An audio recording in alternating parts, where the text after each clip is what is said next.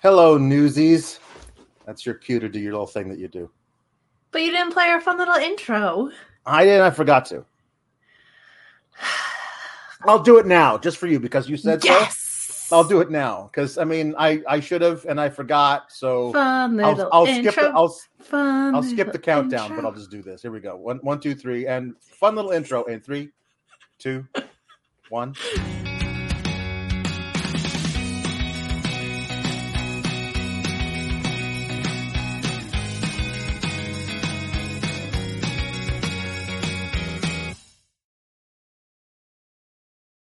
It is a fun little intro. It's a fun little intro. It's a fun little intro, and I forgot to do it, and I'm sorry.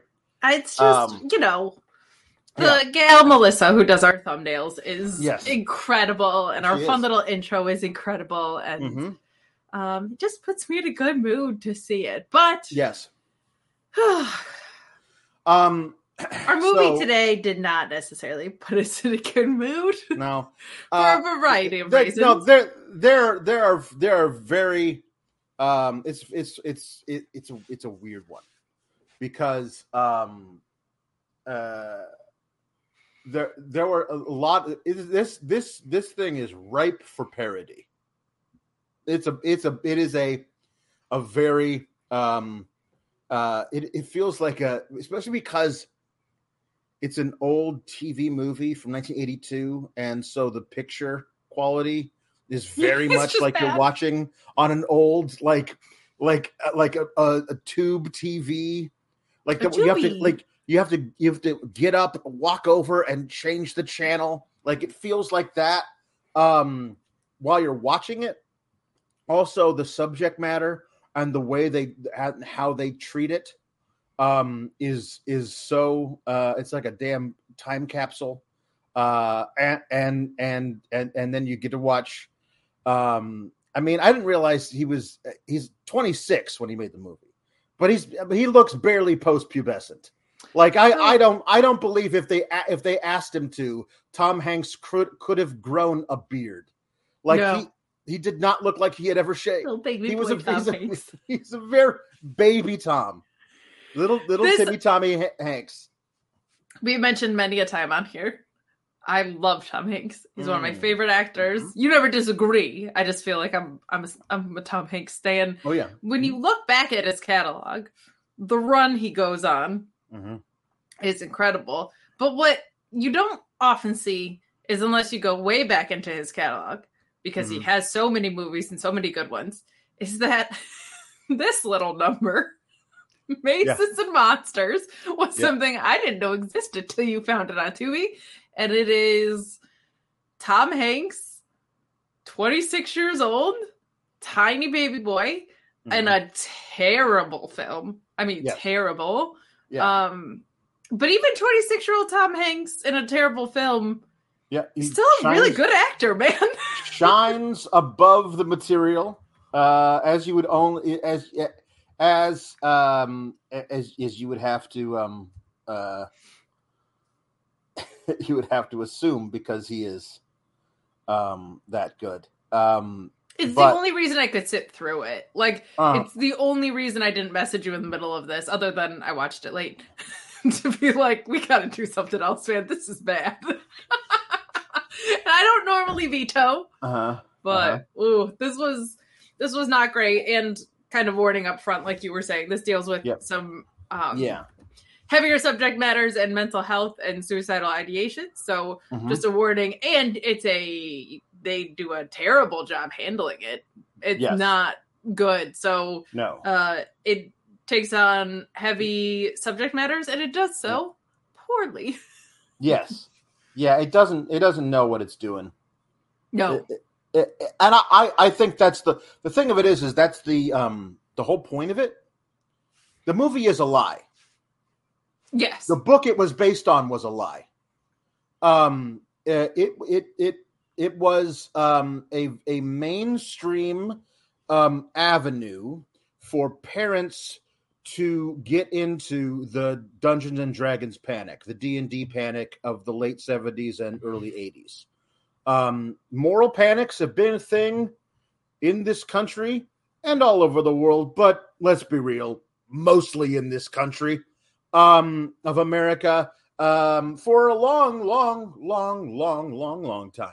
But for some reason, for a few years in the late 70s and early 80s, it turned to a role playing game with 12-sided dice and nerds.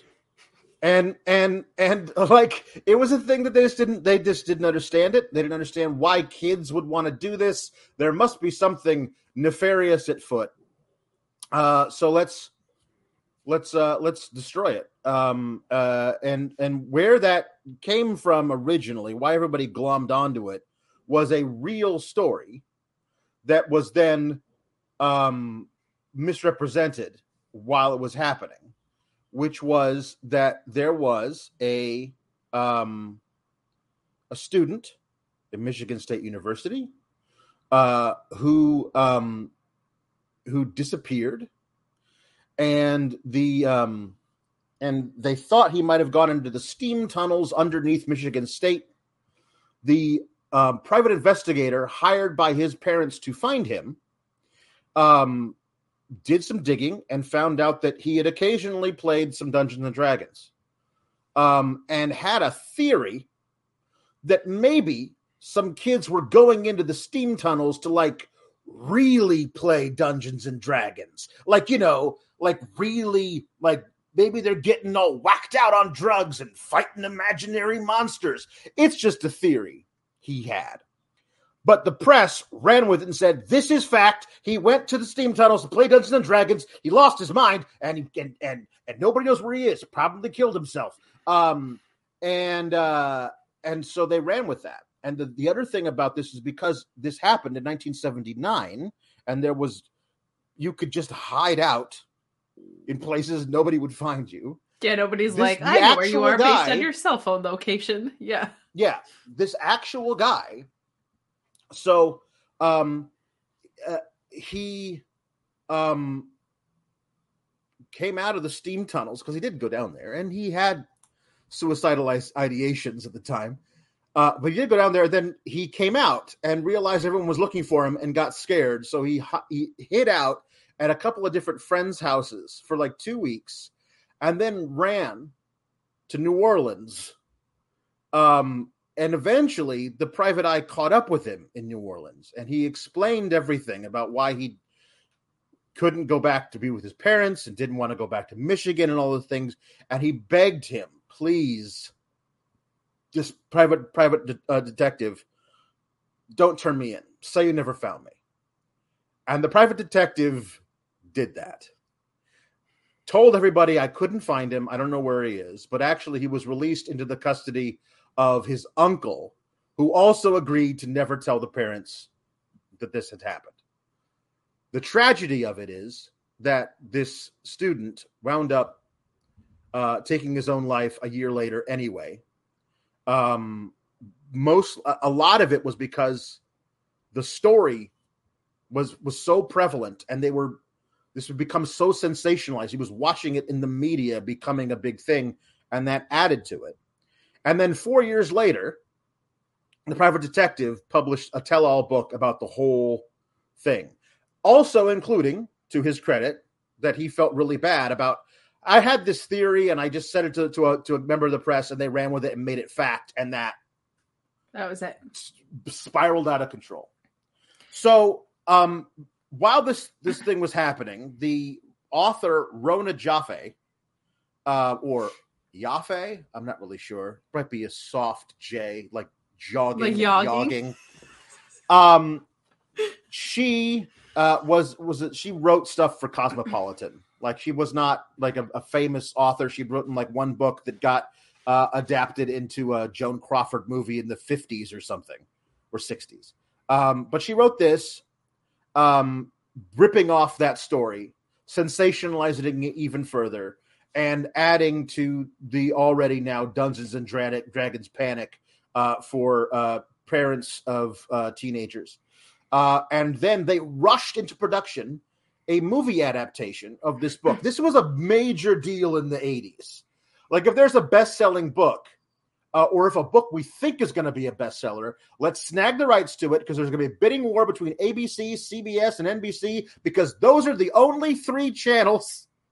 One of them is going to get a hold of this, and let's make a movie about it, and then throw that onto TV immediately so we can capitalize on the sensationalism of the whole thing. And if this movie did not end up starring Tom Hanks, no one would remember it. You wouldn't be able to see it today, and that might be a good thing. Even with Tom Hanks in it, it's probably a good thing that nobody sees it. But God bless we him. want it, and so now we got to talk about it. I mean, it's tough. We do, unfortunately. The like D&D panic. Mental health conversations have come a long way. There's still a long way to go, but they've come a really long way since 1979. But this rang very familiar to me. In college, I was at a radio station at a Catholic university that was a metal radio station. Our format was modern active rock, and it leaned heavily into metal.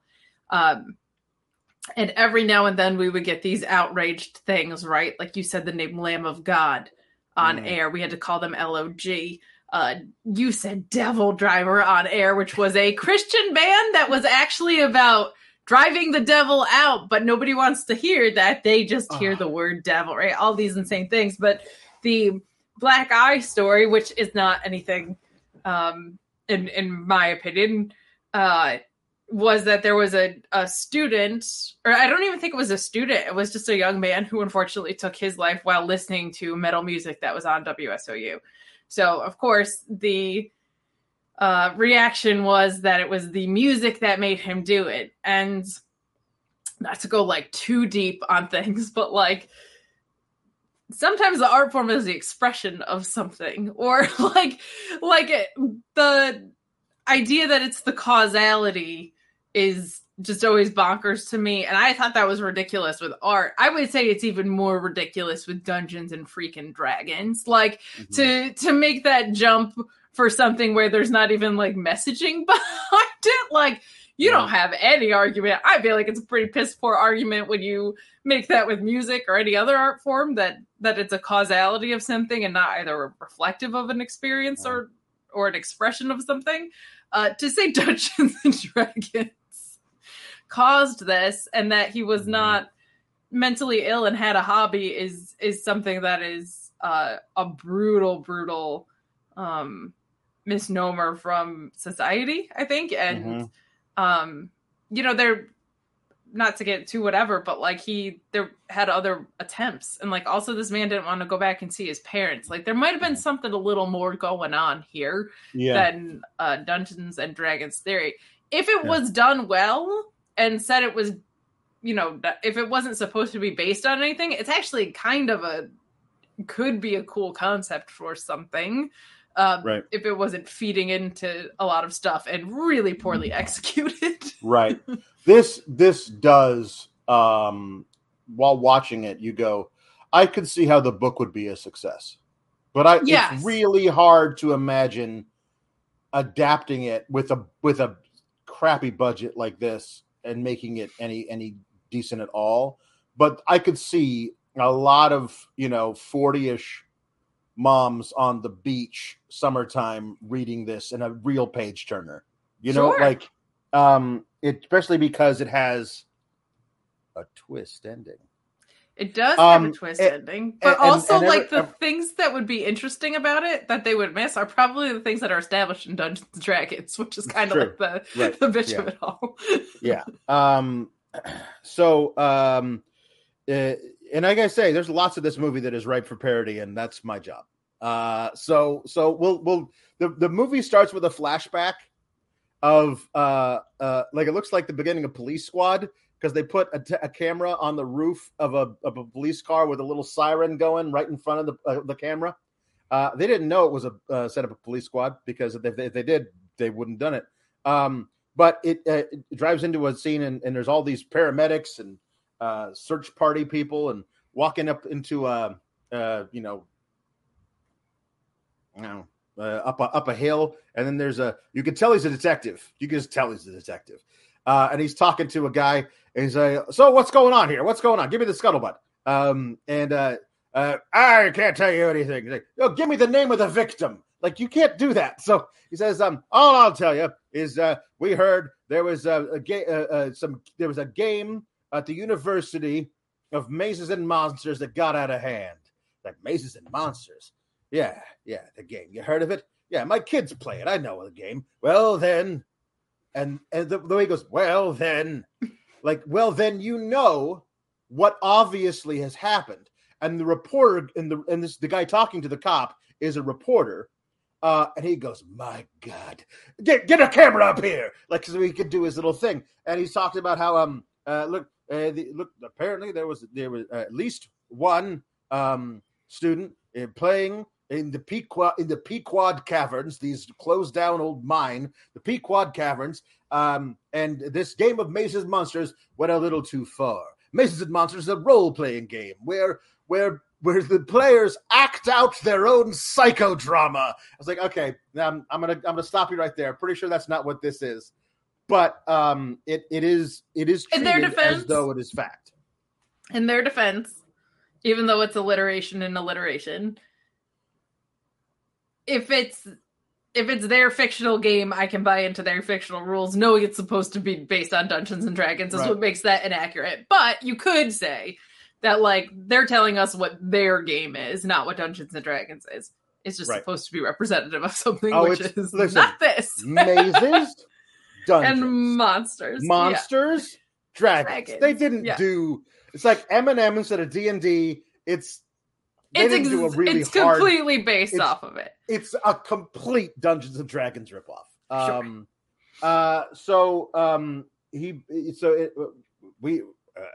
Blah blah blah. Reporter finishes his thing. It says 6 months. Then he's going to go 6 months. 6 months earlier. So we go back 6 months. Gonna have an issue with that. Yep. The timeline in this movie is all over the place and totally wrong, and it makes me nuts. But anyway, 6 months earlier, and there's a piano and a violin, and a woman singing a song, because it's the 80s, it's the early 80s. She says, whatever may happen, where the road may bend, always remember we are all special friends. And this is a song that reprises several times over the course. They licensed one song, and that's it. That's not everything else is like a weird saxophony, harmonica, like instrumental. Like there's lots of music, but it's all really bad tinny instrumental crap. But while it feels like playing, stock music. Like while this is playing, we see a taxi driving through Manhattan, and eventually, after the credits, it stops out in front of a big high rise on the Upper East Side. And out pops JJ. The doorman comes. Hello, Mr. Brockway. How are you? JJ gets out. JJ likes hats. JJ likes funny hats.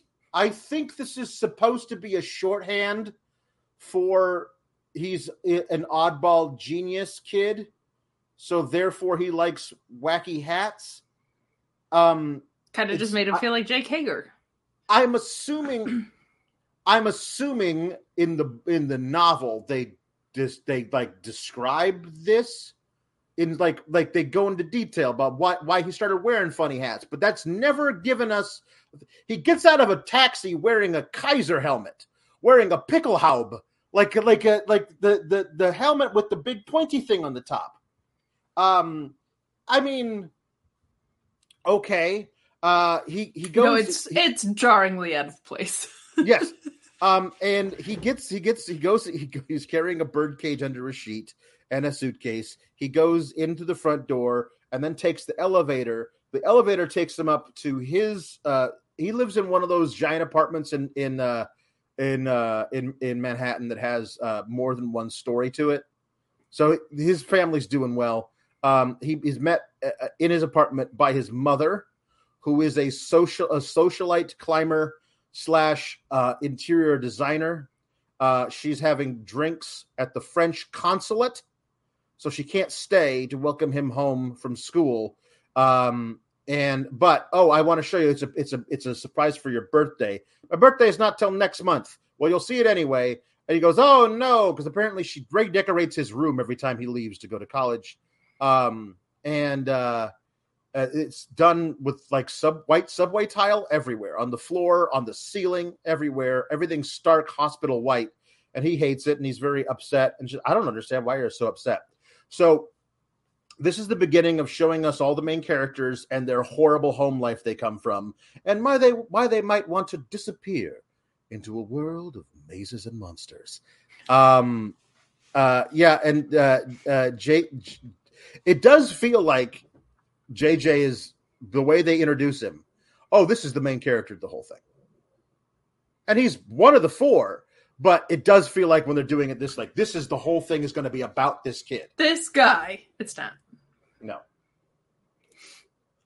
There's a far off shot of a bridge that I thought might have been the Golden Gate Bridge, but I think it's like something that leads into like Long Island. I don't know where this woman lives. This is Kate, not you, different Kate, played by Wendy Crewson, who went on to play the mom in the Santa Claus. So she also had a career post this. God bless her. But she is standing with her mother on a dock at a marina somewhere, and they're having having a conversation about dad's new wife who daughter hates. And then they talk about the men at college.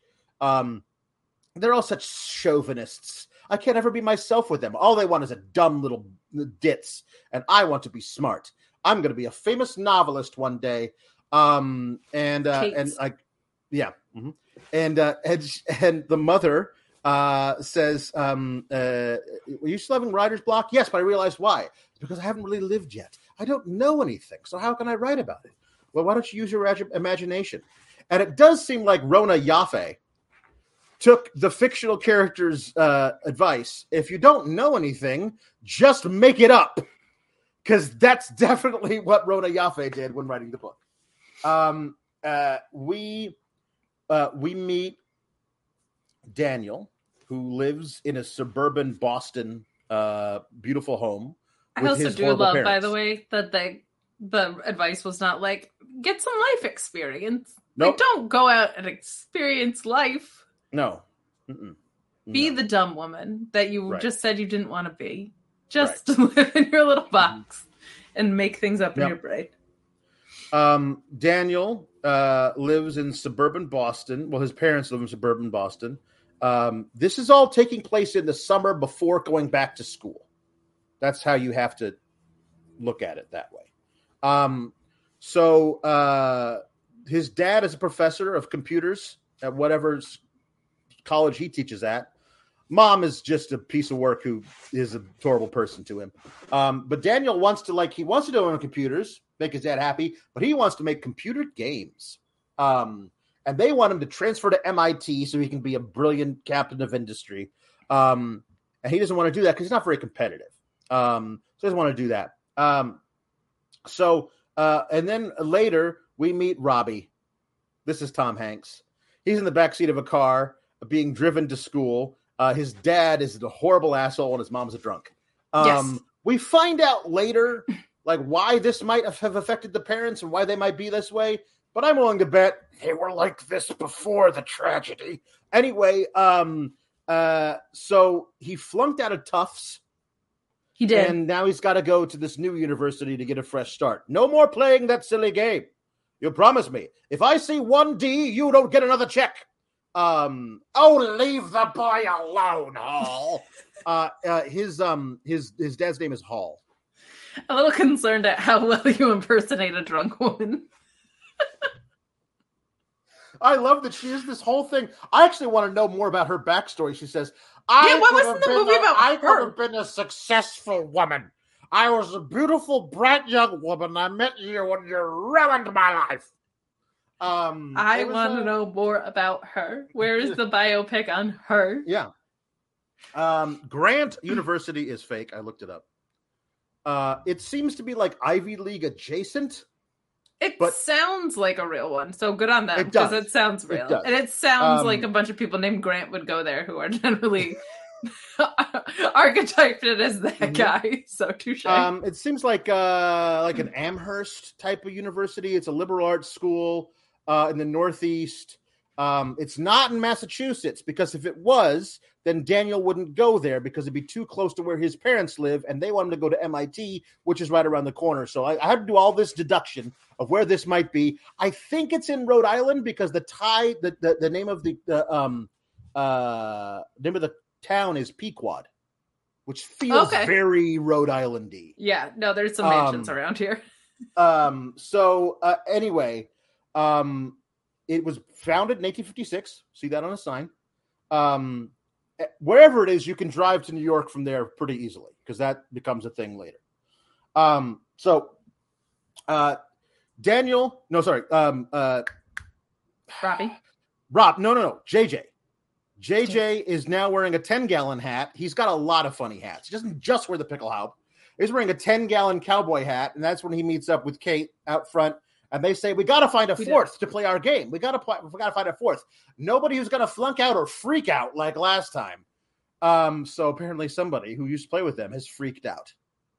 And that's bad. This game just causing ruins lives just constantly. Mania. This is before video games, so they had to have something to blame. Yeah, they were like, it's either this or Pong. That's literally all you had. So I like the idea that it's Pong instead. Yeah, that's it. This game is ruining lives. Yeah, and, but it's also true. But I love that also when Daniel's like, I'm going to make games for computers. His dad's like, yeah, no, don't do that. Because the best thing they had for games at the time was Pong. And he was like, I think you don't, that's not good enough. It's not going to be like a sustainable career for you. Yeah, like Pong 2 is not going to be. Pong the sequel is not going to be a sustainable life for you. Yeah. This is where we hear like, where's Daniel? Oh, I don't know. I think he's upstairs with his latest Woman of the Week. So Daniel is a very attractive young fella, but also has the personality of a wet paper bag. As was the correlate in the late 70s, early 80s archetype. Yes, I guess that's true. But like just the idea of I have good bone structure. Would you like to sleep with me? Feels like it's, like that's basically all he's got. I mean, I don't know. So he's got some nice bangs. I'll give him that. Well, easy. All right. Yeah. I mean, not as good as yours. Thank you. But anyway, so we got to find a fourth. So he puts a note up on the bulletin board because before Craigslist or Facebook Marketplace, all you can do is put a bulletin board. A bulletin board is a big thing. It's made out of cork. Cork is a thing that used to be in wine. But like you put thumbtacks. Thumbtacks are a thing that you might throw somebody onto during a wrestling match. But anyway, he puts it up there, and there'll be little things where you could like rip off the bottom of a little thing that would give your phone number, or whatever. Anyway, JJ, who's now wearing a pilot helmet, like an aviation helmet with goggles up on it, like those leather things with the straps. That's what he's wearing with the big scarf. He looks like a World War I aviation dude, and he's staked out his own bulletin board posting to see if anybody looks at it. And the guy who looks at it is Robbie. Now he's been made to promise no more of those games because those games are really bad for you. He's those made a promise to his parents. That game. Not allowed to do it. He just walks by the bulletin board, bussing his lunch tray, and JJ assaults him basically. Hi, you play Masons and Monsters? I used to. Well, let's we're looking for a fourth. No, thanks. I don't really do that. Oh, okay. Well, hey, I'm throwing an intimate little gathering tonight in my dorm room. It's a party for Bridget Bardot. You should come. And Tom Hanks says, is she going to be there? Meaning Bridget Bardot, the actress and model who was last relevant in the, I'm going to say late 60s, and definitely not Rona Jaffe picking a celebrity name out of her own head from when she was last relevant and making it a thing that like 20-year-old kids would be into. Anyway, so Tom Hanks, oh, is she going to be there? Who? Bridget Bardot. No. Why would she be? Or I guess I should invite her next year. Like, so, JJ's a little boop boop, that's as evidenced by the weird hats. But he's like, no, I'll show up. I'll come to your party. Thanks. Because he wants to make friends, I guess. Sure. Just not through the devil's game. No. But he shows up with a bottle of wine. And the one is able to find him. He shows up to the party, and JJ is in a full tuxedo wearing a hard hat. Because this is who JJ is, and they're really trying very hard to tell us who he is. And Robbie has a bottle of wine, and Kate is the one who finds him a corkscrew. And he goes, and she stares at her and says, "What? Oh, nothing. You're very beautiful." And they open the wine, and so they start talking about Mazes and Monsters or whatever. I'm a level 9.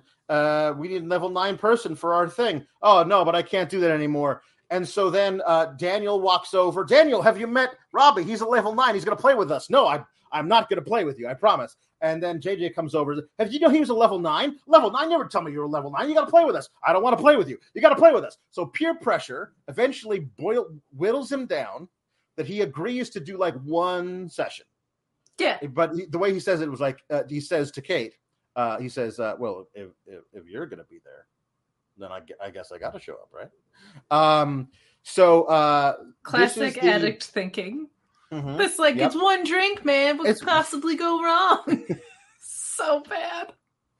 So this is the first game. Okay. It's all done in candlelight.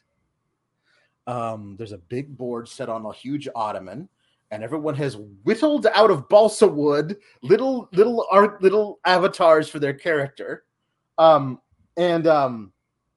This is where we get the opening thing from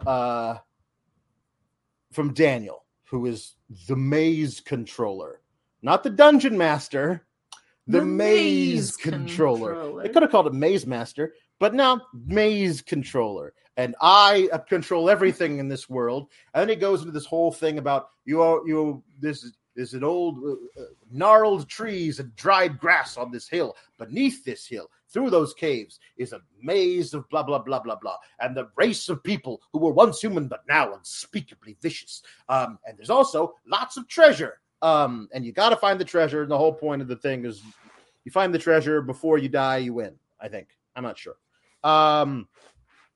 But then they all come out with their own characters. They put it right in front of them, and they do this whole thing.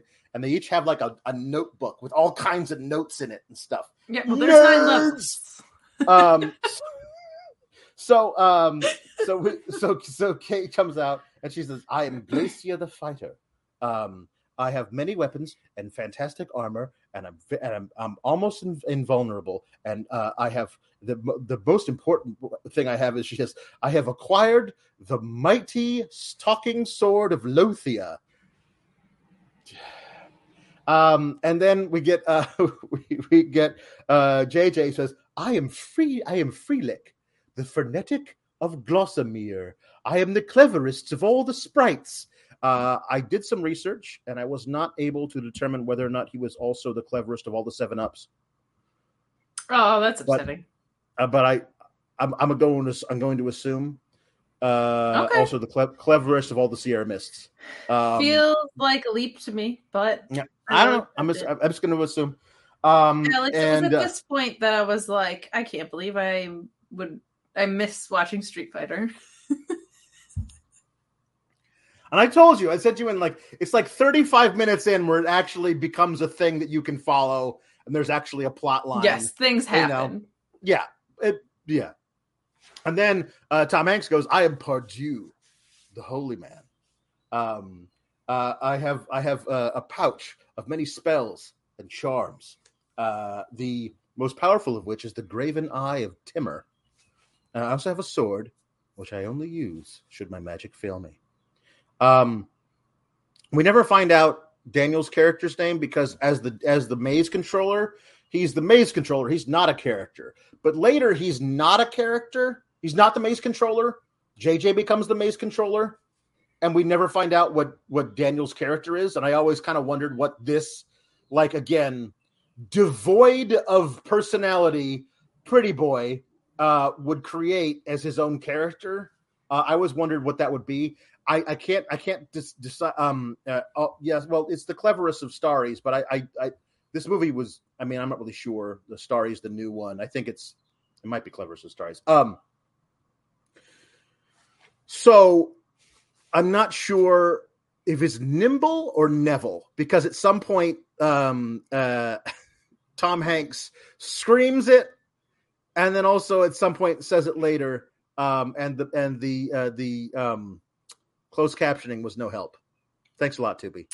I'm gonna say it was Neville, and it was the man that gravity forgot. Yes, that's what it was. There you go. Thank you very much. You're welcome. So this is their first session. So next, Tom Hanks is in the library. He's got a massive pile of books. We never find out what he's majoring in. We can assume that as it's going to be a writer, that Kate is English major. We know that Daniel's in computer science. We find out later that JJ wants to be a movie star. So he's in theater arts. We never find out what Robbie is studying. Never. But he's got a stack of books literally higher than himself. And he decides, oh, there's Kate over there. I'm going to go sit by her. And while he does, he very smoothly drops books all over the floor. And this is the beginning of the montage, again, set to wherever maybe I can. It is. Never underestimate the power of a good Kate. That's all I'm saying. Yes, it's very true. This is just lazy writing as a montage to streamline the romance. We never find out like what they have in common or why they like get together. Which shows them jogging together or yogging. That more of them playing a game, smiling at each other over candlelight, and then walking under an umbrella together. And that's it. That's how they fall in love. We never see them kiss. I don't think we ever see them kiss. The only thing nerds don't. Yeah, nerds can't kiss. But then we go from that lazy montage to the story of Hall Jr. Yes, this is where the timeline starts to ruin me. Ruin your life. I just want people to be smart enough. I just want people to be smart enough to like realize like what they're writing.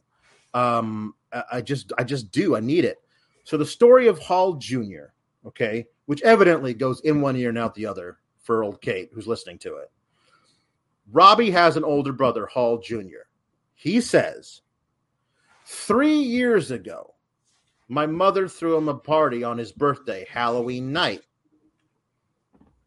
And in the middle of it, while nobody was paying attention, he snuck out, ran away, and we never saw him again. Not a letter, not a postcard, not a phone call, nothing. Which is one story. Correct. Okay? That's one story. A slightly different story that Tom Hanks also tells immediately after is that he came up into my room while I was asleep and asked me for all of my money so he could go to New York. And I gave it to him. And I thought maybe if I hadn't given him my money that he wouldn't have gone and he wouldn't have left. I always wondered what happened to him. That's a different story. Because slipped out without anyone noticing, you noticed. He told you he was leaving, and you noticed, and you did nothing to stop him. Those not are two even different stories. Noticed. Not even noticed. Was told what he was doing. Yeah. But also the timeline, 3 years prior. Robbie, I'm going to say conservatively is 20. Like he's 20, he's 20, 19, 20. Like, yeah. Old enough that he failed out of a different school, right? At least. I'm going to say 20. I'm going to say he's a junior, okay? He's 20. So 3 years prior, he's 17, okay? The way that he has this whole thing with the brother, it feels way more impactful if he had been like 11. Like it had been almost a decade since he had seen his older brother, who was like 18 when he left, and looked up to him. He was because obviously the dad's always been an a-hole.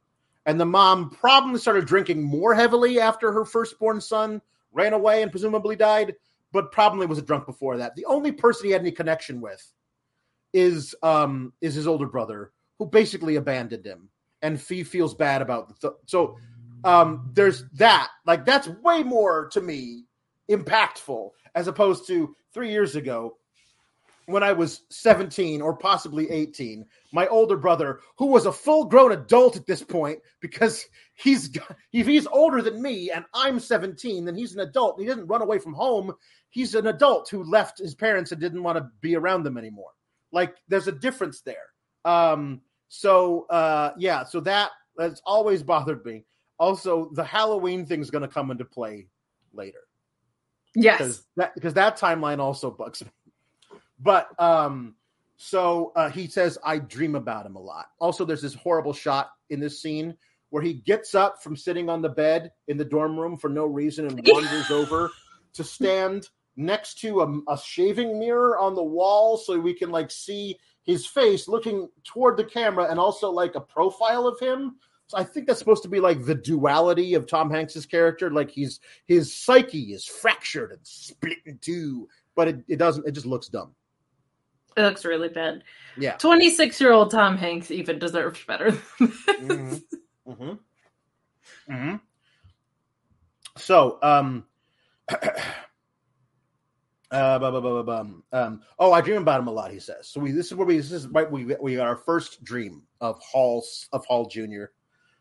This dream consists of Tom Hanks running on a treadmill awkwardly in a room that's vaguely full of fog machine fog. Correct. While screaming, Hall, come back!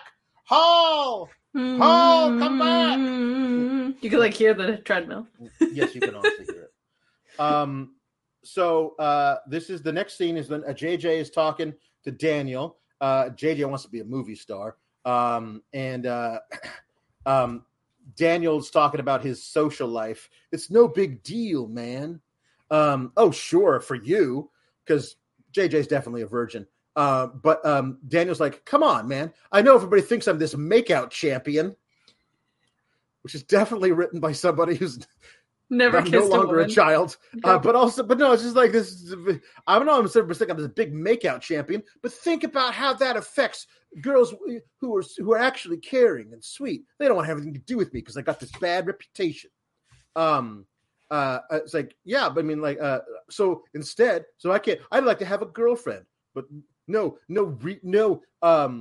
sensitive girl would ever go with me.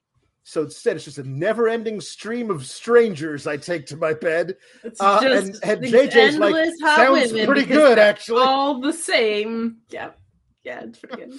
I am so cursed by my hotness.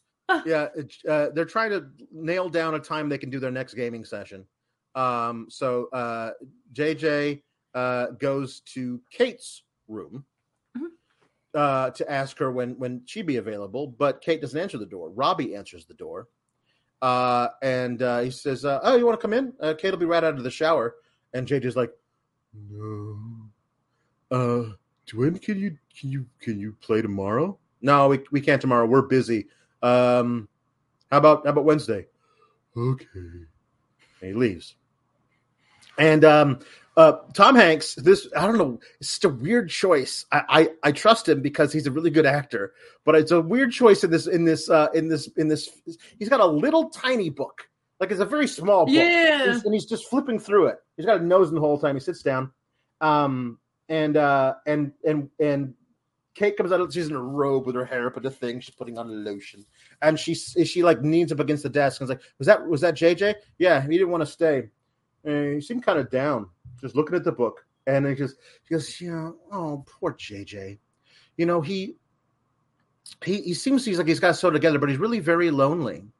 I mean, can you imagine what it must be like to be 16 and a sophomore?" And Tom Hanks goes, "Yeah." Like he he hears this information, which is like completely new to us, the audience, by the way, that JJ is a like child prodigy. He's like Doogie Howser, but he wants to be in the theater department. They don't give scholarships to theater actors for 16. No, like you got to be in there to be like going to the pre-med, pre-law, physics or something. That's you don't go to college at 16 on a theater arts scholarship. That's not a thing that happens. No. But that's brand new information that he's a child prodigy, and also the fact that Tom Hanks could not give less of a shit about it. I think that the little book he was reading had the script in it. I've decided. That must have been. And he was like, who could possibly care? Must have been. So this is awesome. I love the actual we're getting here. We're like some part of D&D in the early 80s movie caused a lot of problems. I bet, Ogre. I bet. Yeah. Some evangelical kid legit thought worshiping was in the astral realm. Man, beep boop. Boy. So now he goes back to his room and he talks to his minor bird, whose name is Merlin. And he's done really the most clever thing in this entire movie is the thing that he's trained his bird to say, which is anytime somebody starts talking to him, like as though they expect the bird to talk back, the bird will say, "Birds can't talk," which is so brilliant. And I love that. And it's the only good thing in this whole movie is that. I would lift that for a much better movie if I could. Yes. Yes. Anyway. It reminded me of, did you ever see that video where somebody named their like gaming handle Xbox Sign Out? So if someone's trying to communicate with that person, they would have to say Xbox Sign Out and it would force them to sign out all the time. I don't know why this reminded me of that, but it was so clever. That is funny.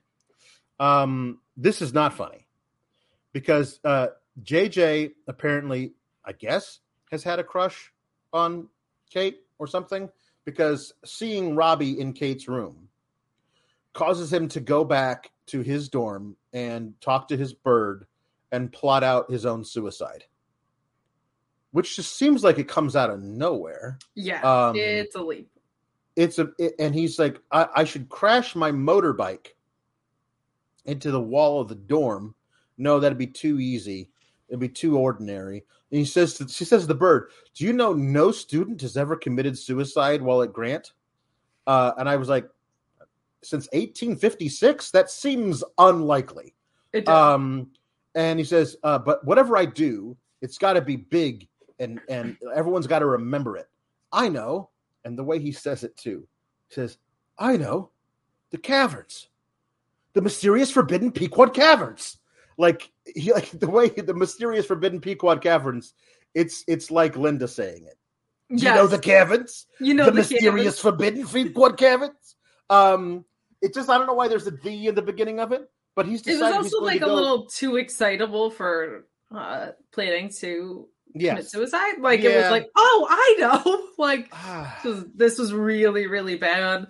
And I think what they were trying to go for was like, he's probably in love with Kate. She doesn't want him. There's nobody else to hang out with. He's hanging out with But he never does anything about it. He never says anything. We never get a scene where like, it's just, we have to assume. You would never know if he was in love with Kate, and they also don't do the other work that I think they were trying to insinuate, that like he's trying to hang out with other people and they are too busy for him or whatever. Right. I think it's supposed to be like, the only thing that cares about me that I care about is my bird. That's how I got to this point or whatever. But that work is never portrayed. So he decides he's going to go do some reconnaissance work on the caverns and find out how he's going to kill himself there. He says, "I would be immortal. They talk about it forever if I killed myself there. So I'm going to go do that." He seems pretty hell bent on it. So he's going to go do that. Then we get a little scene where Tom Hanks brings Kate back to his room. I've got to assume it's his room. If it's her room, I can understand why she'd be so freaked out. But, that goes in the room and there's a double bed as opposed to a single bed. and it's like, a double bed, she says. And he's like, yeah, now we can live together. And she's like, no, it's too soon. It's too soon. It is too soon. I'll give you all the dates in a second. It's too soon. And he's like, but we're together all the time anyway. Now this makes not living together, but having a double bed makes, like, in one of your 2 dorm rooms seems like a good idea in case you'd like to spend the night, because you could do some hanky panky on a single bed, but it's hard to sleep on one. Even just the sleeping part. Get away from me. Yeah. Move over. Single bed for full-grown people? Come on. No. Also, all of these dorm rooms have like ensuite bathrooms. That was not the dorm that I stayed in. Nope. Communal showers all the way. Super fun. Anyway, so she rejects that and it's like, no, you know how much I care about you and everything. Going with you is the best part of my life, she says in a quote. Kate, who didn't want to be this. No. It doesn't, but we have all the time in the world. Oh, Kate, you don't have any time. And I think the reason that the Tom Hanks, he doesn't say this to her, but I do think the reason that he wanted her to like live with him is so they could sleep in the same bed, and he believes this might cause him to stop having the dreams. If there's someone else there with him, maybe he won't have the dreams, which are getting more and more vivid and more scary for him, perhaps. But now, because she rejects him, he's got to start sleeping alone, and wouldn't you know it, it's all her fault. It's always the woman's fault. Of course. Okay, so anyway, JJ goes to the caverns, goes inside, does some reconnaissance, and decides, I'm not going to kill myself here. Instead, I'm going to create a live-action version of this game. So all we know, though, is that he went there to kill himself. And then he goes there, looks around. Wow, this place is pretty cool. Cut to them playing the game again, and he's not killing himself anymore. That's never actually comes up ever again. But there's a thing where, it's the cause and it's the cure, it would seem. You roll the dice. The dice comes up. The dice means something, a scenario that pops up. So Daniel tells Freelich, so you find yourself in this room. Across the room is a dozen flesh-eating zombies. But between you and the zombies is a pit, a deep, dark pit. But you can see something glistening at the bottom. What do? And JJ's like, Freelich jumps into the pit and gets all the treasure. And it's like, no, there's sharp spikes at the bottom that are just encrusted with gems. Freelich is dead. And Freelich's like, oh, well. And Kate's like, no, we can't lose Freelich. Pardieu, use your powers. Use your magical holy man powers to revive Freelich from the dead. Not Freelich. And Tom Hanks' Pardieu is like, I don't have enough points to use my raise the dead spell. Oh, well, I guess Freelich's dead. And Kate's like, way to go, JJ. You jumped into the pit without even using your sonar first. So now the game's over. I mean, the game's not over because part of the game is if you make a wrong decision, your character dies. And the game ends when somebody finds the treasure. I believe is what at least Mazes and Monsters is laid out as. I don't know about Dungeons and Dragons for real, but like that. And so there was always a possibility somebody was going to get eaten by a monster or fall to their death or whatever. Sure. But they're so upset that now Freelich is dead.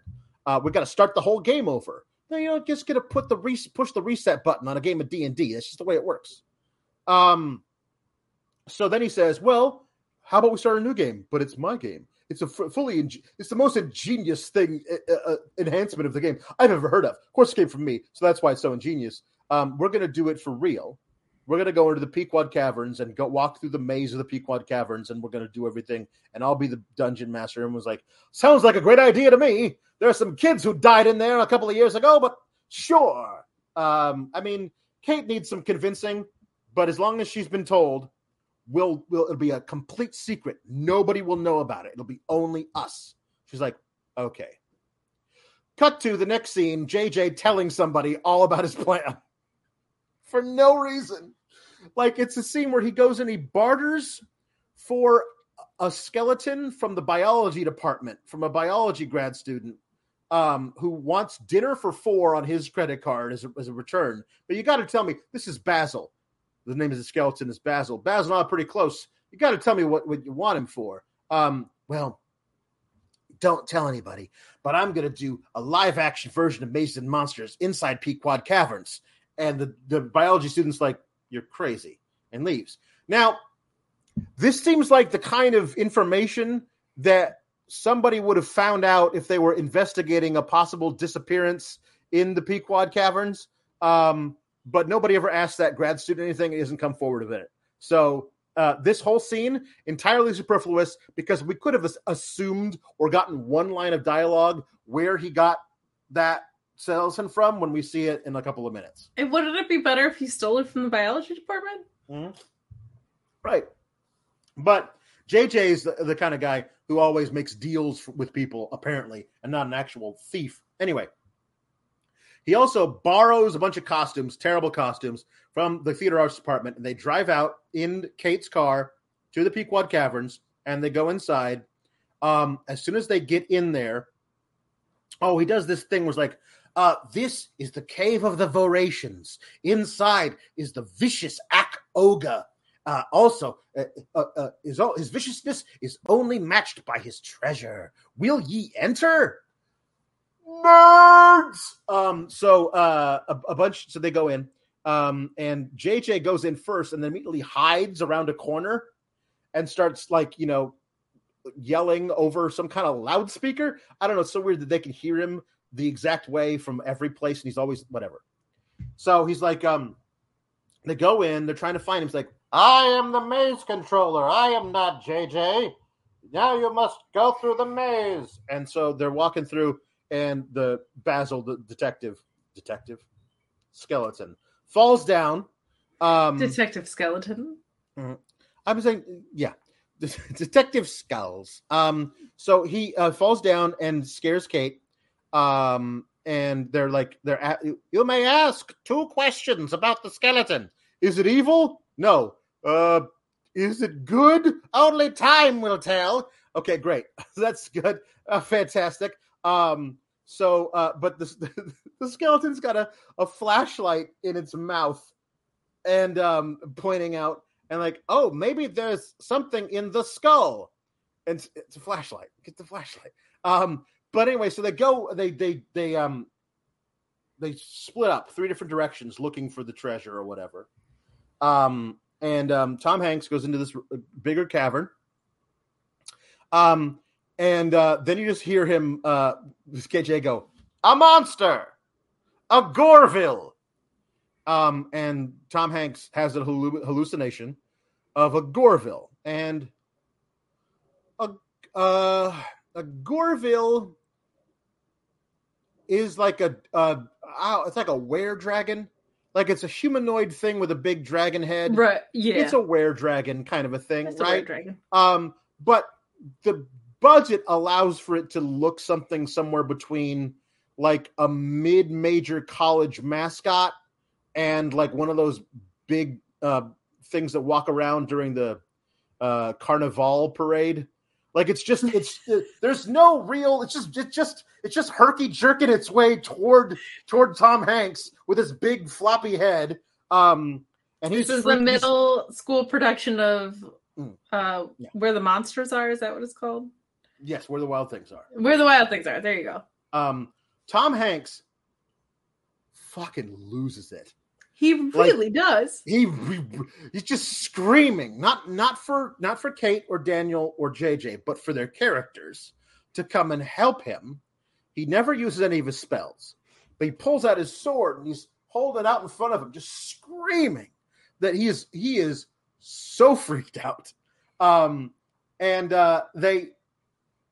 They run in, and he's there. I have slain the Gorville. And he points at nothing on the floor, and they go, "Oh, good for you."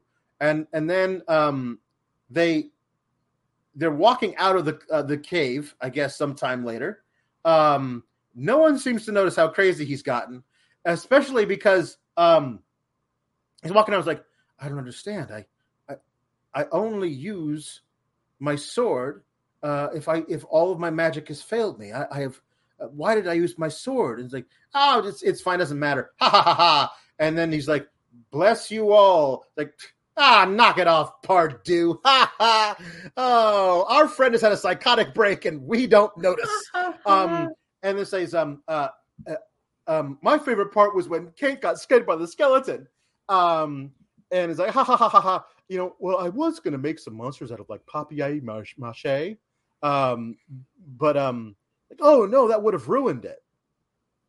And then Kate has the tagline of the movie where she raises her lantern up. They're all carrying like Coleman camping lanterns into the cave, but she raises hers up so it lights her face, and she says, "The most frightening monsters are the one that exist inside our own mind." Dun dun dun. And then, I also just couldn't get over like this guy was going to kill himself, and he was now has the energy to paper mache monsters. We're making the Hall. There's another Hall dream where he's been talking to by Hall. Also, I don't know if you noticed this. Hall Jr. in the dreams, the Great Hall, is just voiced by Tom Hanks doing a deep voice. It's the same. Okay, I thought so. That's Tom Hanks. Very That's weird. definitely Tom Hanks' voice. It's Tom Hanks trying to do scripts. It's just not, like it does feel like that sometimes. It does. But anyway, a holy man does not use violence. To be truly holy, you must be pious, humble, celibate. Okay, listen. If my older brother's ghost comes to me in a dream, and it's like knock off the hanky panky, and like you can't have sex anymore, dude. I'd be like, all right, cool, bye. No more dreams about you, pal. Get out of here. But he says you must be celibate, and then Tom Hanks in the dream, Robbie says, but I walk with Glacia the fighter. You don't just walk with her. You walk with her under an umbrella, because we've actually never seen them be intimate in any way. That's right. You walk with her. Sometimes you jog with Glacia the fighter. Sometimes you walk drop with her, books and in she's front on of her. the inside because it's chivalry. But it says, the holy man must walk alone. When you are ready, you will come to the 2 towers, and there you will find the Great Hall. And I was like, 2 towers? Oh, because his older brother ran away to New York. So the 2 towers are the Twin Towers. Like immediately the first time they said this, I was like, boom, done. And it takes everyone else in the movie like another hour to figure this out. Like, you guys are dumb. They say the 2 towers. They say the 2 towers. Like, so then Kate comes in to Tom Hanks's room, and she's like, hey, let's have sex. And he's like, I cannot be with you anymore. I love you. I will always love you, but I cannot touch you.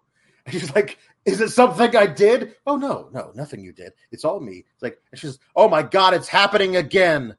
Wait, so this is that. Call somebody? Maybe it's you.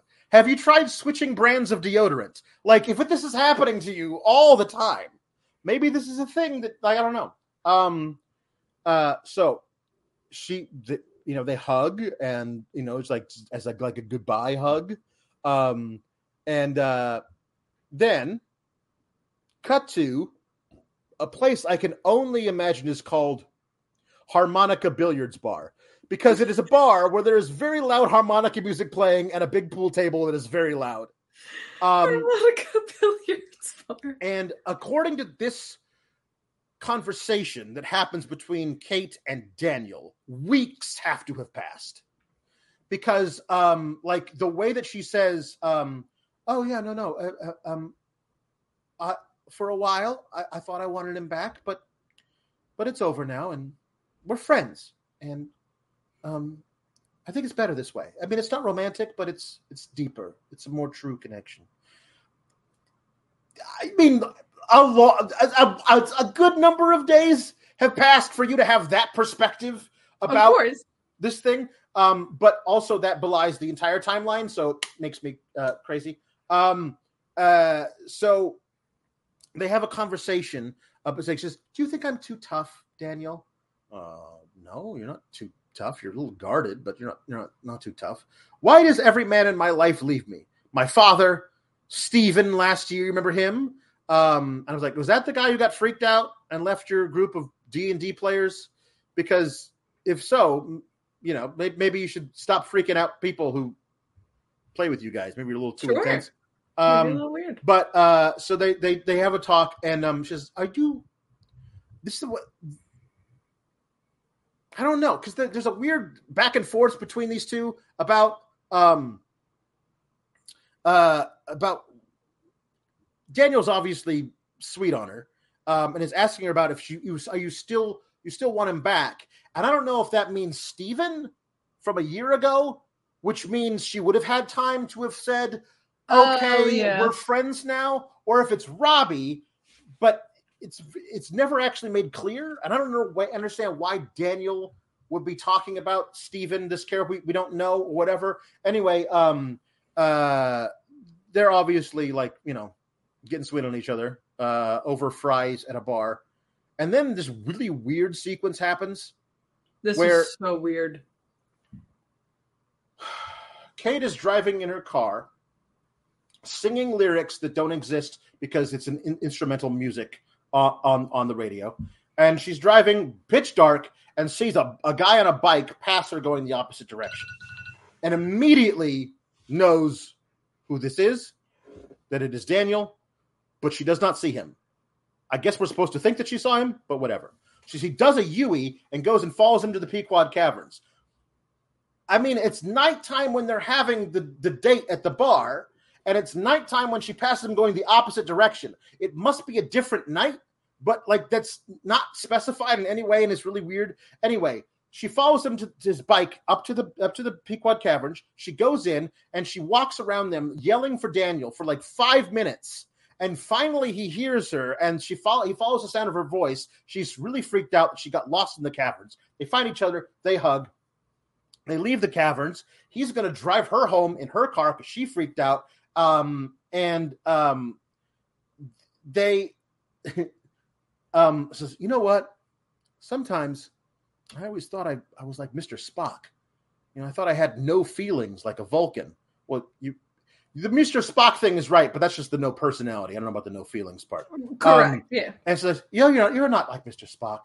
You're like the Tin Man, who had the biggest heart of all, but didn't know it was within him the whole time. And says, I want to tell you why I was actually in the Pequod Caverns. I was looking for the treasure that JJ left in there.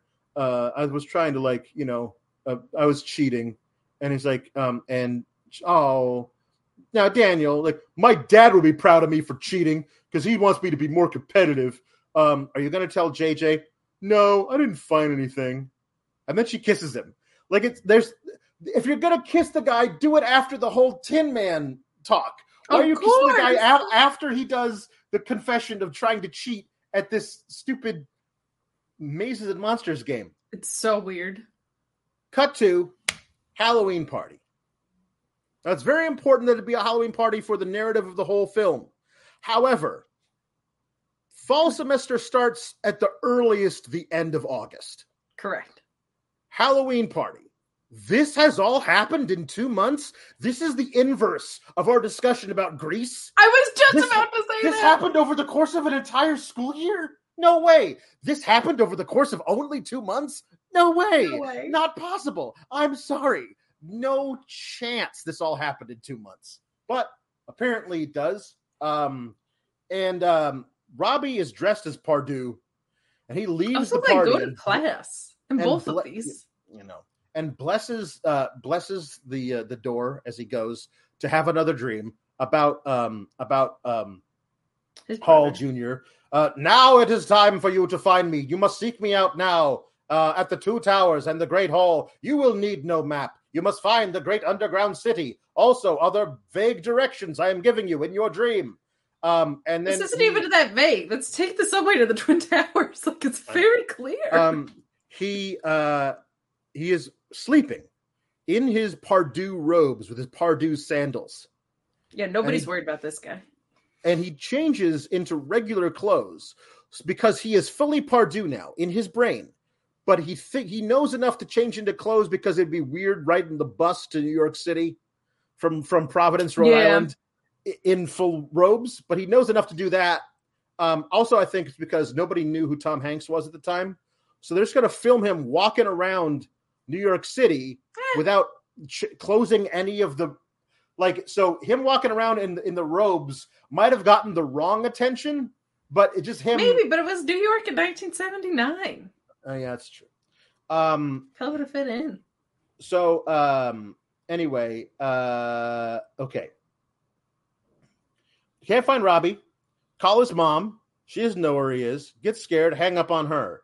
Find his map. The Two Towers. Oh, Tolkien wrote a book called The Two Towers. That must be what this is. Oh, maybe he went to the caves. Let's go to the caves. He's not there. All right. I have an idea, says JJ. Let's clear everything out. All of our stuff out of the caves. Let's go to the cops. And while we're at the cops, let's be the worst liars in the history of lying, because they're really bad at this. But but I will say, I want people to call the cops in most of the movies that we watch. They never do. Good for them for going to the police. He says, oh, so yeah, I guess maybe he was kind of fascinated by those caverns, those caves. What are those called? You mean the Pequot Caverns? Yeah, I guess so. Maybe he went in there and got lost. Oh, says the desk sergeant. So immediately after that, now we have detective from the first shot of the movie interviewing the people. Like, hey, you were a good friend of his, weren't you, JJ? This is where we find out. This is where the cop appreciates the bird gag as much as I do. But JJ's a really bad liar. Correct. About all this. I don't. I mean, some kids might play Maces and Monsters, but I don't know anything about it. I mean, Robbie did mention it a couple of times, but I don't know who he played with, and I don't know if anybody went into the caverns. I don't even know if Robbie's in there. Okay, sure, kid. Then my favorite scene is the detective interviewing Kate. Because he liked the game more than me, and so we broke up. And this is where he goes. Was Robbie a doper? He says it just like that. Was Robbie a doper? It's like, oh no, nothing like that. And then he goes, downers, drink. Like he just keeps I want him to keep going. Downers, uppers, greenies, Mary Jane, the nose candy, the booger sugar. I remember. Do you remember the DARE program? Of course you remember the DARE program. Yeah. I remember there was like a synonyms for drugs thing in our little DARE booklet. This was just that. It's like... Yep. Downers. Was he on the PCP? The angel dust. Cider. Did he ever sniffity glue? Horse, smack, crack, wiggity whack. Wiggity whack's really big with the kids in the cities. Oh, the kids love the wiggity whack in the city.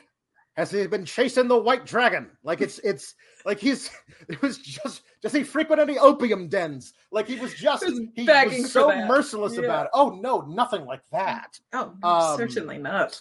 So then he's talking to Daniel. Also keeping in mind that this was 1979, where heroin and weed were equivalent in the minds of people. And he goes, Daniel, like, so you've been sleeping with Robbie's girl, huh? Like, oh, no, they were already broken up when I came along. So what do you think happened? What do I think happened? I think one of the players that Robbie was playing with in the caverns lost it and killed him. Oh, isn't that kind of far out? Mazes and Monsters is a far out game. Like this way he says it. He goes, is it swords, poison, spells, battles, maiming, killing? No, but that's all imagination. Is it? Is it? And it is. It is imagination. Correct. It is. Like if they hadn't been wearing fake swords, it would be as imagination as it possibly could be. It would just be the Isles of Party City that you ran down. So they feel really bad about misleading the cop because they actually want to find Robbie. So they take the map that JJ made of the caverns and like slip it onto his windshield while he's at the caverns looking around for Robbie. But they can't piece it together because Kate's not very bright. Not you, but her. She's not very bright. She can't figure it out. She does not represent all Kates. The only way that they can figure it out is that the bird, Merlin, keeps going, Happy Halloween. Happy Halloween. Oh my God, Halloween. The last night we saw him was Halloween. Halloween was his brother's birthday when his brother ran away and went off to New York. Oh my God, he's in New York. Like it was like, but it wasn't in New York. Oh my God, he ran away. But where could, that's the whole thing. She doesn't know he's in New York until he calls her to collect. 1-800, call ATT. So he doesn't know. Yeah. So she doesn't know where he is. That's the whole point. That's why it's so frustrating. She has no idea. Oh my God, his brother. Where did his brother run away to? He with told those two me right to my towers face. in that underground city. Right to my face in what can't be longer than 2 weeks ago. I have no idea where his brother went to. He's wandering around the streets of New York, right? And he gets accosted by a couple of mothers. Wow. Muggers. One of them looks exactly like Billy Joe Armstrong from Green Day. And yes, he does. Really, really disconcerting. But they chase him into an alleyway. And he thinks one of them approaching him is a Gorville, the same terrible costume. He holds up one of his crystals that has a magic spell. But that gets knocked out of his hand by the mugger. And then he pulls out a little pocket knife. One of those ones that do this. Yep. And he holds it like this. It's like on this is how he tries to stab.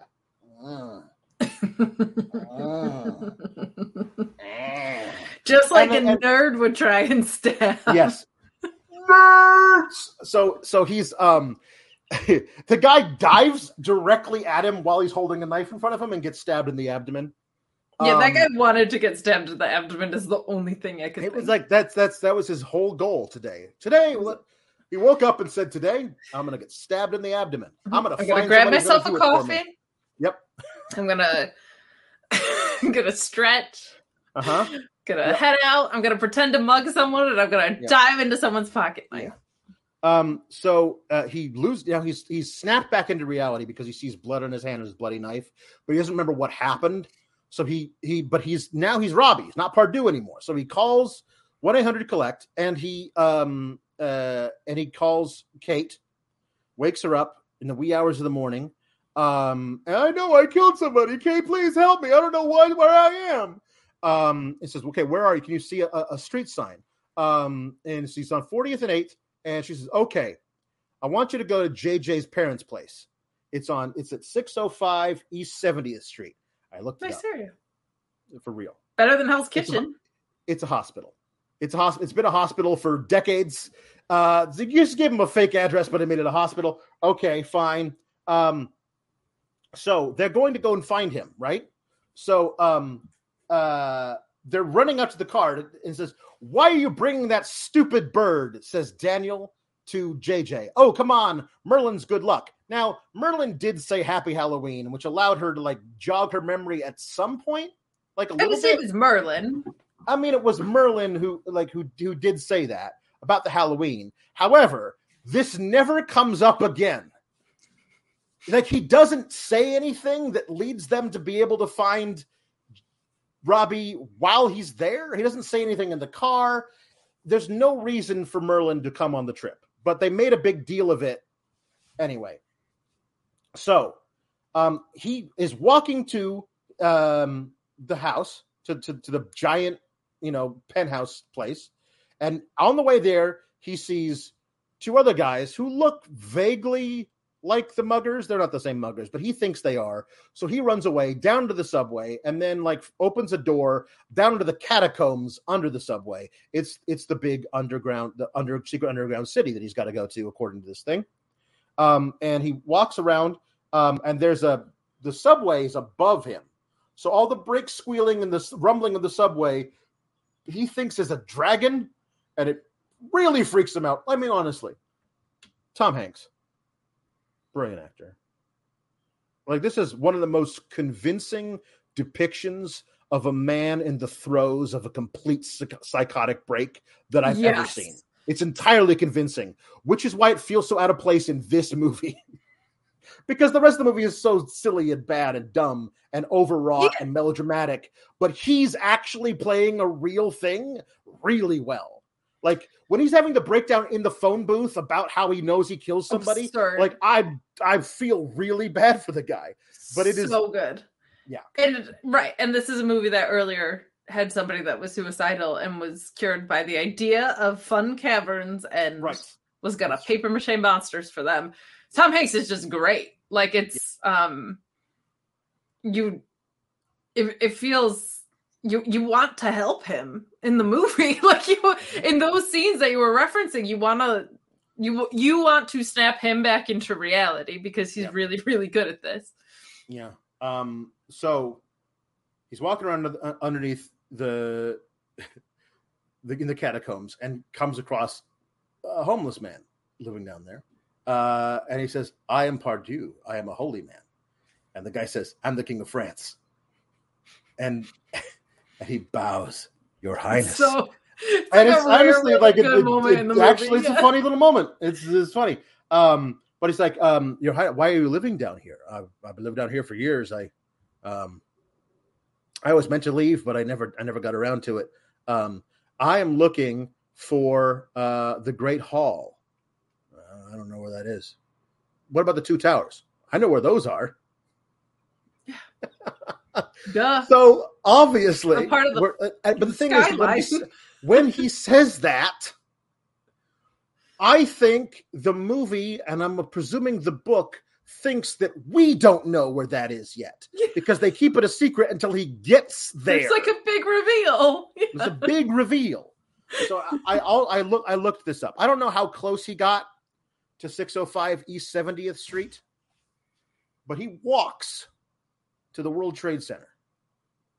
From 605 East 70th Street to the World Trade Center on foot will take you 1 hour and 53 minutes, which is good because his friends are just arriving to JJ's place, and it takes them almost 2 hours to figure out where he went. They're in Manhattan. And can't figure out where the two towers are.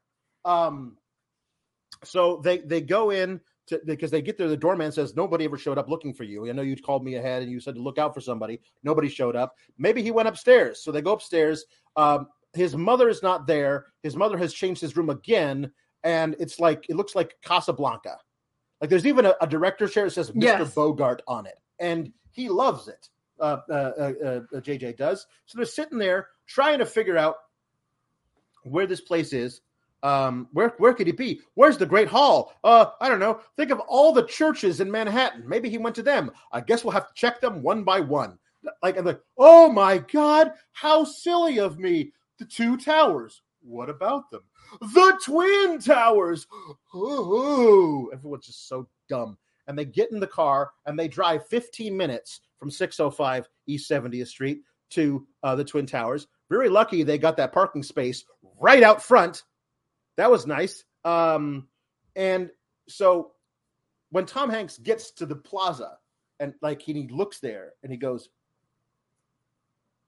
the two towers. Like it's supposed to be that moment that we're supposed to go, the two towers are the Twin Towers. But because we're not idiots, we figured that out an hour ago. So here's another thing that I hate. People being dumb when it comes to logistics. Let's all go up to the observation deck because we all believe he's going to jump off the top of the Twin Towers to join the Great Hall because we assume the Great Hall is dead. His little brother's dead, so that's what he's going to do. So let's all go up to the observation deck, and they all go up there, and they all go, well, he's not here. Let's all go back down to the lobby. No, there are three of you. One of you stays at the observation deck. One of you stays in the lobby. The other one rides the elevator back and forth. Sure. At some point, one of you will come into contact with him. Why are you all supposedly brilliant college students, but all dumb as posts? Come on. It's like when little kids are playing t-ball and all of them run after the ball and then all of them run to first base. It's so true. It's very dumb. It's so true. So finally, they're at the bottom, and they look up to the little. You have to ride an escalator up to the second level, and that's where the elevators are. So they see him up on the second level from in the lobby, but the escalator's jammed. We got to run through everybody to get there. No. By the time we get up there, hit the elevator he's in, the door's closed. Oh, no, get in the elevator. Oh, no, wouldn't you know it? Other people are getting on the elevator and making us go super slow. It's a ticking clock. And they get. We should definitely not have any point informed security. No, because what if the cops have him? Oh, my God, that'd be terrible. So they don't want that to happen. So they get to the top. He's not on the observation deck. But then they hear an emergency door being opened and shut because the alarm went off. So they follow him up the stairs to the top and on the roof, and they see him, and he's climbing over the fence to jump to his death. And the Robbie, he doesn't turn around. Pardue turns around. He says, what are you doing? Pardue, don't. He's like, no, I have my spells. I'm going to fly. I'll be fine. And then he says, this is what he says. I don't understand. I'm going to be fine. I'm going to fly. You don't have enough points. Which was unintentionally one of the funniest things I've ever heard. So good. I'm going to fly. You don't have enough points. And he says, I am the maze controller. I control every aspect of this game. Game.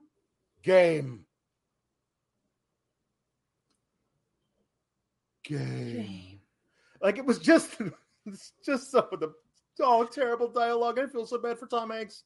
Honestly, it's an amazing thing that after this he actually got any more work. It's only because of the breakdown scenes. It's just because of it's honestly. So they hug everything. Oh, JJ, what am I doing here? I don't know where I am. So they all hug. Everything's fine. Then they say 3 months later. So this is right after Halloween. So this would be February. Everyone's wearing shorts. It would be January, right? November, December, yeah. Right. The end of very early February. The first week of February. And then they're all talking about when we go back to school. This is just, it doesn't have to be 3 months later. Make it 10 months later. Make it July.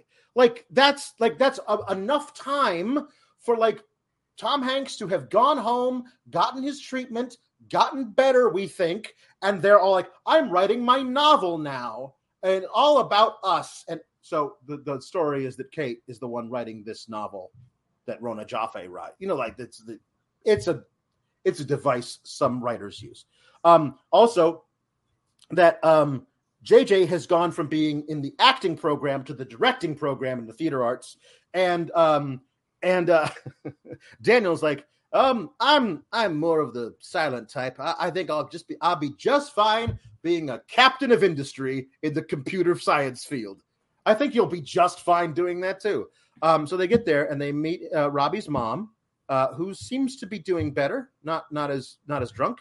Sure. Oh, Robbie's friends don't come around much anymore, which would be a weird thing to say if it had only been 3 months. But right. So it's been longer than that. It's just people are bad. So yes, go. He's right out back. Go and see him. And they all run to go see Robbie. And then she looks off after them like something's wrong. And they go like, Robbie, hello. And then Robbie is sitting by the edge of this lake and turn around and go, Freelik, is that you? Well, I thought you were dead. Oh, some great holy man must have revived you. A greater holy man even than I.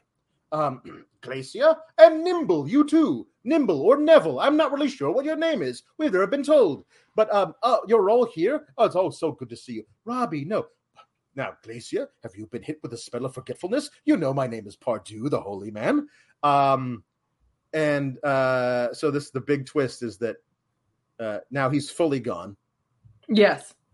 And he refers to his parents as the innkeeper and his wife, who have told him not to wander off past the enchanted lake and go to the dark, dark forest.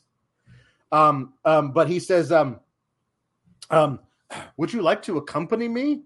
And it's like, do you know of this forest? And Daniel's like, yes, we know of the dark, dark forest.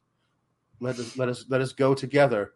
And so, like, instead of like, I don't know, trying to help or jog his memory back, I don't know, the word game seemed to snap him out of it last time. Maybe try that again. I don't know. Instead, let's enable our friend's self-destructive delusion. Mental health. Yeah. And there's a really horrible, sad narration at the end, but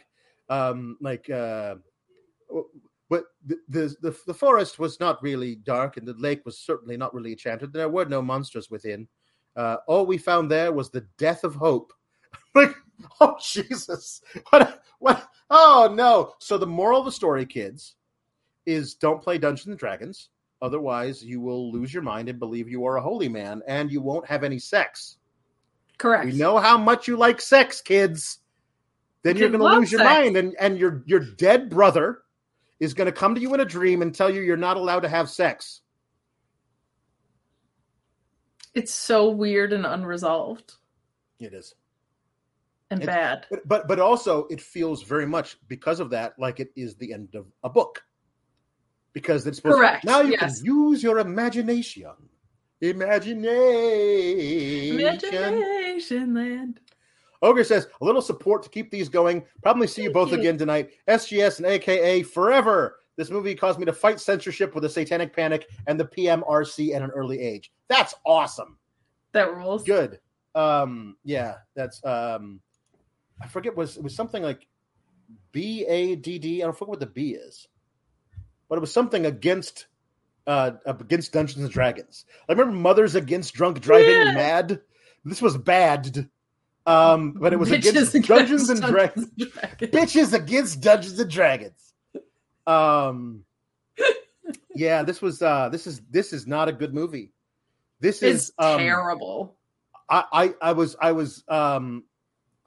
just scrolling the Tubi, trying to figure out what to do, and saw Tom Hanks. And there was no trailer, and I was like, I don't know anything about this, but I know Kate loves Tom Hanks. Yeah. And we just did a couple of very well-known movies. It's about time we went back and found something completely obscure.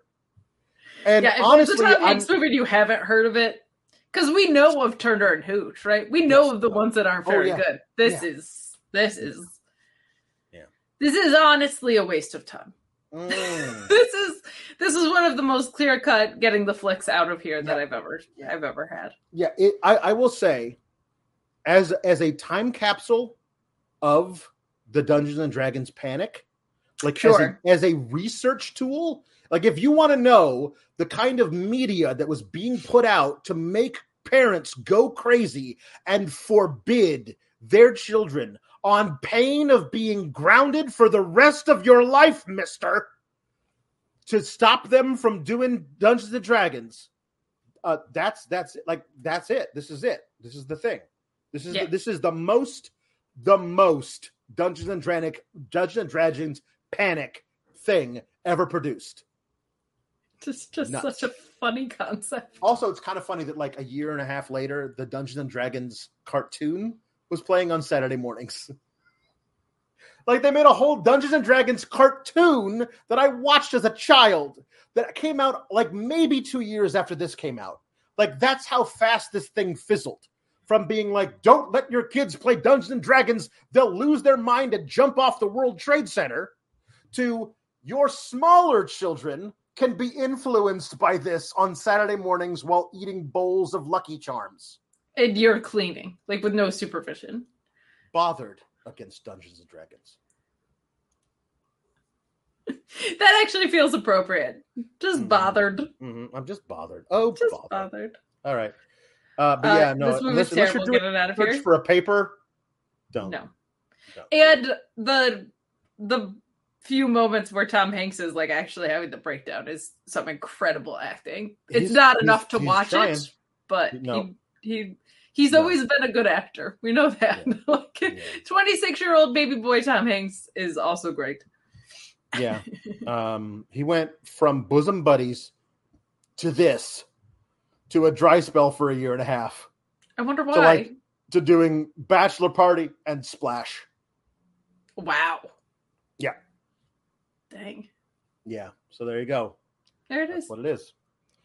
All right. Get the flick out of here. And next week we'll probably do the same because that's what we do here on Get the Flick Out of Here. See you guys next week.